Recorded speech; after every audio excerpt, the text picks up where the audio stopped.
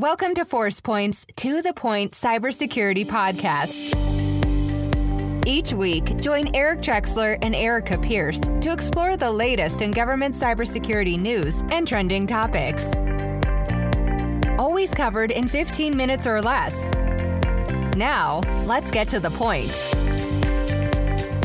Welcome to The Point. This is Eric Trexler, your host. Erica is unable to join us this week, but we have a ton of great guests, and we're going to talk about ForcePoint's predictions for 2020, cybersecurity predictions. Every year, we ask our cybersecurity researchers, engineers, and strategists to predict what they believe will impact the cybersecurity landscape of the future, the next 12 months.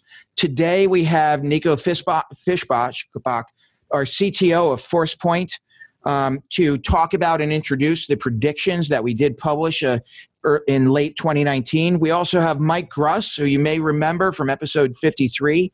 The topic was cybersecurity messaging in government. He's the editor of Fifth Domain with us to get his opinions on the predictions. We're also joined by Phil Goldstein, senior editor for FedTech and State Tech magazines. You might remember Phil from episode 54 on cybersecurity challenges that are impacting us. Welcome, gentlemen. Thanks for having us. No, this is going to be a good one. So this is To The Point. What I would like to do is to get going. Nico, would you introduce the 5 predictions that ForcePoint came out with? Yes. And thanks for having me again. It's good to be back on To The Point. And honestly, I'm actually looking forward to this content because, I always have the enterprise view of the world, and the feedback, and I'm actually very keen to see, how the people that work more on the government side, on the federal side, see those threats or those predictions, apply or not, to that environment. So as you said, Eric, we've been doing those for quite a few years now. And this time we decided to narrow it a little bit. We only went for 5, but, 5 big ones, 5 big rocks. And I think on some of them, we've already been proven right. So the 5 of them, to go through the list. It means they weren't risky, daring enough. We need to work on that with the team. Yeah, exactly. So the 5 we have, we want to share with you with the audience is the first one is deepfake as a service, and how those are changing. They've been around for quite some time, but it's going to become very, very interesting. 5G. I mean, obviously, 5G is very visible in the consumer space. But there's also going to be quite some impact, on both enterprise and governments going forward. So, there's a few interesting tidbits I want to touch on 5G, and then move to the cloud. Obviously in the enterprise space, this is top of mind. A lot of the CIOs, they are thinking cloud first nowadays, or cloud first, but hybrid ready. I'm very keen to understand how that applies to the government side of the house, and what do you guys need to do, and how you look at it maybe differently, than the enterprise of this world. Okay. The next one, data and privacy. Top of mind again, consumer space, enterprise space, government space, for various reasons. Probably on the government side more on the regulations, but again, a very top of mind subject. With GDPR enforced, CCPA in California and the US. And then finally, one that I really like a lot, and it's not because I came up with it, is this shift from what we call IOCs, so indicators of compromise, to what we kind of came up with, which are IOBs, indicators of behavior. And you will see how that fits very much into our thinking at ForcePoint. So those are the 5, Eric, that we want to talk about today. Awesome, Phil. What do you think? Were we daring enough, or were we too conservative here? I think that covers quite a lot of ground when it comes to the security landscape, so I'm excited to get in and talk about them. Awesome. Mike, thoughts? Cybersecurity is always fun because it's unpredictable, right? I mean, I don't think even a couple of years ago we would have guessed that deepfakes were one of these topics. So we weren't even talking about them, right? Yeah, it's a fun game to play. It is. When you do a deep fake with Nancy Pelosi, though, it gets everybody's attention, including ours, I suspect. So, Nico, kick it off. Let's talk deep fakes. Tell us what we're predicting and what we're seeing. I suspect this is one where we're already starting to see the prediction come true. Or exactly. I mean, and deep fake is a term which is still kind of pretty newish. It's been used a lot lately because it hit the news. I think Facebook just announced a few weeks ago that they will try to detect deepfakes on their platform. It got coined in, I think, from memory, 2017. And like the team just said, the advancements in machine learning, neural networks and so on, actually enable deepfakes. So I think what we have today in terms of tools and power, enables us to do that. And clearly, I mean, the prediction is that deepfakes will become more common, and I think we've already been proven right. And they'll be used for two main reasons. One, to influence the masses, right? And it's been looked at, a lot, especially in the US because of the election coming up. But, what we also believe is that, deep fakes will be much more common when it comes to social engineering. We all know about phishing. I think, many of the people who are listening to this podcast have probably had some security awareness training on phishing. But, mostly looking at, emails and websites, and, the deep fakes are also going to make their way, into the phishing schemes. And, they're going to become much more subtle and, much more kind of real and interactive. So what we're also saying is, deepfakes, some of them have been around. We've seen, I think you've talked about the Nancy Pelosi one. There's, a few more. But also, with the computing power and the shift to even maybe a criminal model where you're going to have deepfake as a service, you actually have, you're going to end up with interactive deepfakes. Like, if you remember the Google demo where the Google bot was making a call and appointment on your behalf and interacting with, the hairdresser on the other side of the line.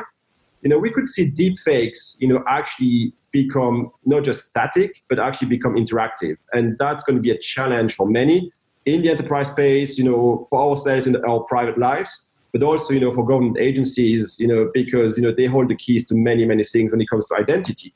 Right. So you're saying Sally, the computer hacker, could create a deepfake service, if you will, or even a nation state potentially, rather than them attacking countries out there in systems through phishing, of course. They could actually create the capability to spread disinformation and then mass market that. I think it's exactly two things, right? I think that you're going to see criminal groups create a deepfake as a service platform that you can just buy the service from. $5 and you can put your face and whatever. Yeah, for example. Yeah, exactly. Okay. Yeah, and complement that to your second point about, automation and bots. So how do you kind of leverage that deepfake as a service, that deepfake, to automate the influencing through social media, through directed attacks, through other means, right? So it's really going to be a combination of deepfakes and the automation around it that we're going to predict and probably see. Mike, what do you think? No, I think this is a really fascinating area.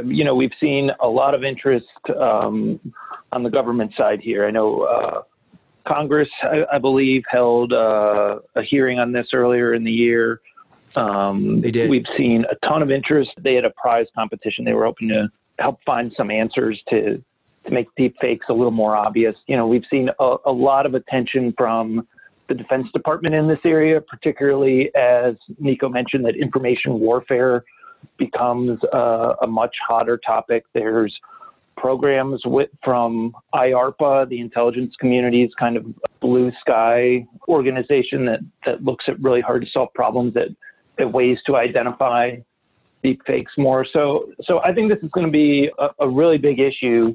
That's gonna come up, and Nico touched on this a bit, but it's two different reasons. It's one, the information or disinformation campaigns that we're seeing, and of course with the election, but on a much broader scale as well. The last time we talked about even something as small as saying, like, hey, here's a deep fake of a commander, and he's saying, hey, I know it seems like there wasn't a lot of snow today, but the base is closed. Like that can create a lot of havoc, and that's what a lot of folks are after is just creating havoc. And then the second part, which is even potentially more nefarious on a personal level, is when you see videos of someone being put in a compromising position, or obviously a very unflattering video, and it's like, hey, if you don't do this, we're going to release this video that shows you in this position. And like, I think that's going to get really tricky and create a lot of security problems for organizations everywhere.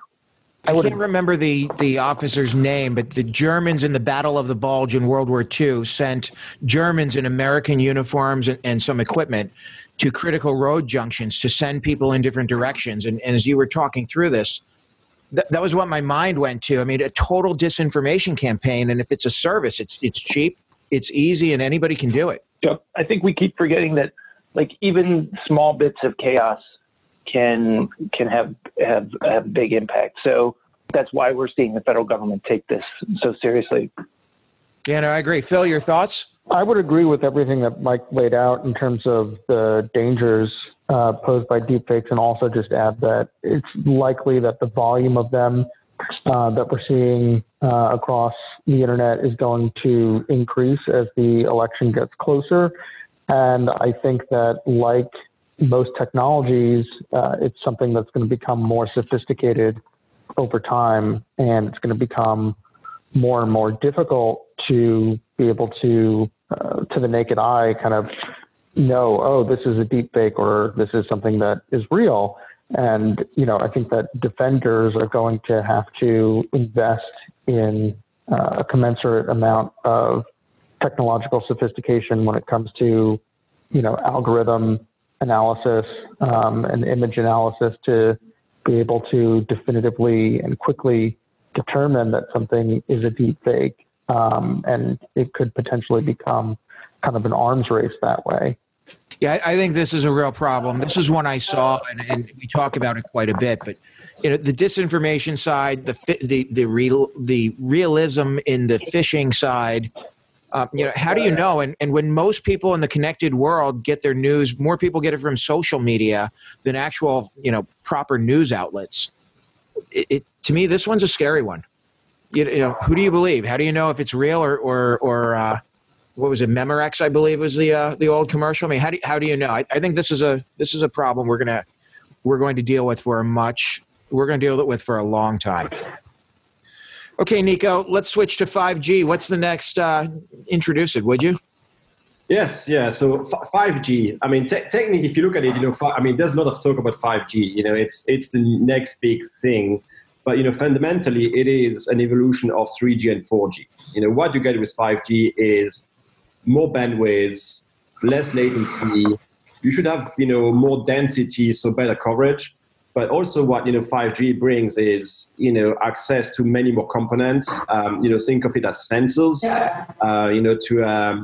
To complement what's being done with low RAN or Sigfox, all the technologies. So that means that, not just, the consumer or the enterprise space, which has been using, 3, 4, 5G for many, many years, we're going to see 5G also appear in the OT side of the house. So the operation technology side of the house. So you will end up with sensors, in the critical infrastructure environments using 5G. And in the office space, the Alexas of the world, the Siris, right? Yeah, probably true. I mean, I think a lot of the things in the offices and back home will probably still stay on Wi-Fi for quite some time. But, the big change is really kind of, I think, for the OT side of the house, the CI side of the house. And, what it also means, it's going to enable even more mobile workforce. I mean, we already, deal with a lot of data today on our mobile devices, whatever they are, wherever we are, and so on. And 5G is going to enable even more mobility, right? And that means that from a pure network point of view, you need to look at infrastructure security and so on. But that's kind of more for the telcos. If you look at it again from a consumer angle, being it the enterprise or the government, how do you protect the data that's transiting, roaming, circulating over that 5G environment? So one of the prediction is that 5G is going to enable even faster data breaches because it enables faster data movements. There will be even more connected devices that can become entry points or data exfil points in the environment. So that's another prediction we have, and something that people really didn't have on their radar because there's a lot of trust with that environment and transitive trust. Right. So how do you, as a CISO in the enterprise or the government space, look at 5G and the security of the mobile cloud and SaaS and data applications you have running over it? So it's not as much about the bandwidth as the accessibility to information and data and the bandwidth then at that point. Phil, I know you've spent a lot of time here. I'd love to hear your thoughts. Sure. Yeah. So in my prior life, I used to cover the wireless industry pretty exclusively and deeply. And, 5G obviously is going to become the next big wireless standard roughly for the next decade or so. That's how it tends to go. Once a decade, you get this major upgrade. So obviously, you're going to be able to, as an attacker, potentially extract data at a faster rate because you have that faster bandwidth. But yeah, I think that the real danger is going to come with all the devices that are potentially going to be connected to 5G networks in Internet of Things environments. I know that from a federal perspective, the DoD has started to move ahead with 5G pilots at various bases around the country. Interest. Yep, huge interest. And I think that civilian agencies are also going to be looking at 5G as well. So, I believe that, for a 4G LTE cell tower, it's roughly like 2,000 devices can connect to one cell tower. And for 5G, it's, orders of magnitude larger than that, just because of the way that the standard is set up and the sort of evolution of the technology. So you're potentially going to have, especially in urban environments, lots and lots of connected devices, and that obviously means lots and lots of threat vectors. I think, the telecommunications companies are obviously going to have to work very closely with agencies that are interested in deploying 5G to ensure that the networks are as secure as they can be. But yeah, it's just another faster network that's going to enable more and more connected devices. And, as we've seen in the past with Wi-Fi and 4G, connecting devices to the internet just means that it's another potential, threat vector.